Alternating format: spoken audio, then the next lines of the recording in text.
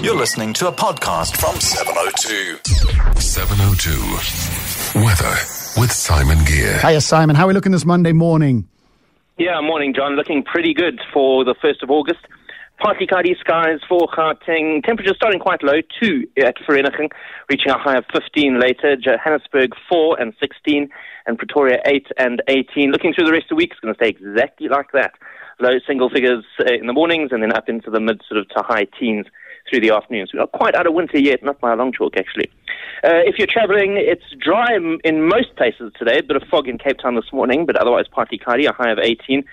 Few showers around about East London, and Durban is cloudy with some isolated showers. They're still reaching a high of 21 there. And birds flying into your window, you can prevent it, Simon. Tell us about that.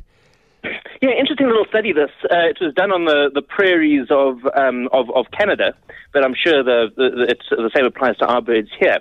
The two sort of obvious ones are using little UV reflective window decals, because of course birds see in a different spectrum to us. So if you can have something that reflects UV, that helps. Closing your blinds or your curtains so that the vegetation doesn't get reflected on the window. But the one thing they noticed is if you actually put a bird feeder close to the window, which is very counterintuitive, it firstly means that the birds are much, much slower when they're flying near the pane of glass, because they slow down to have a look at the food. But also they get used to it and they actually begin to understand that is a barrier, and so they won't crash into it.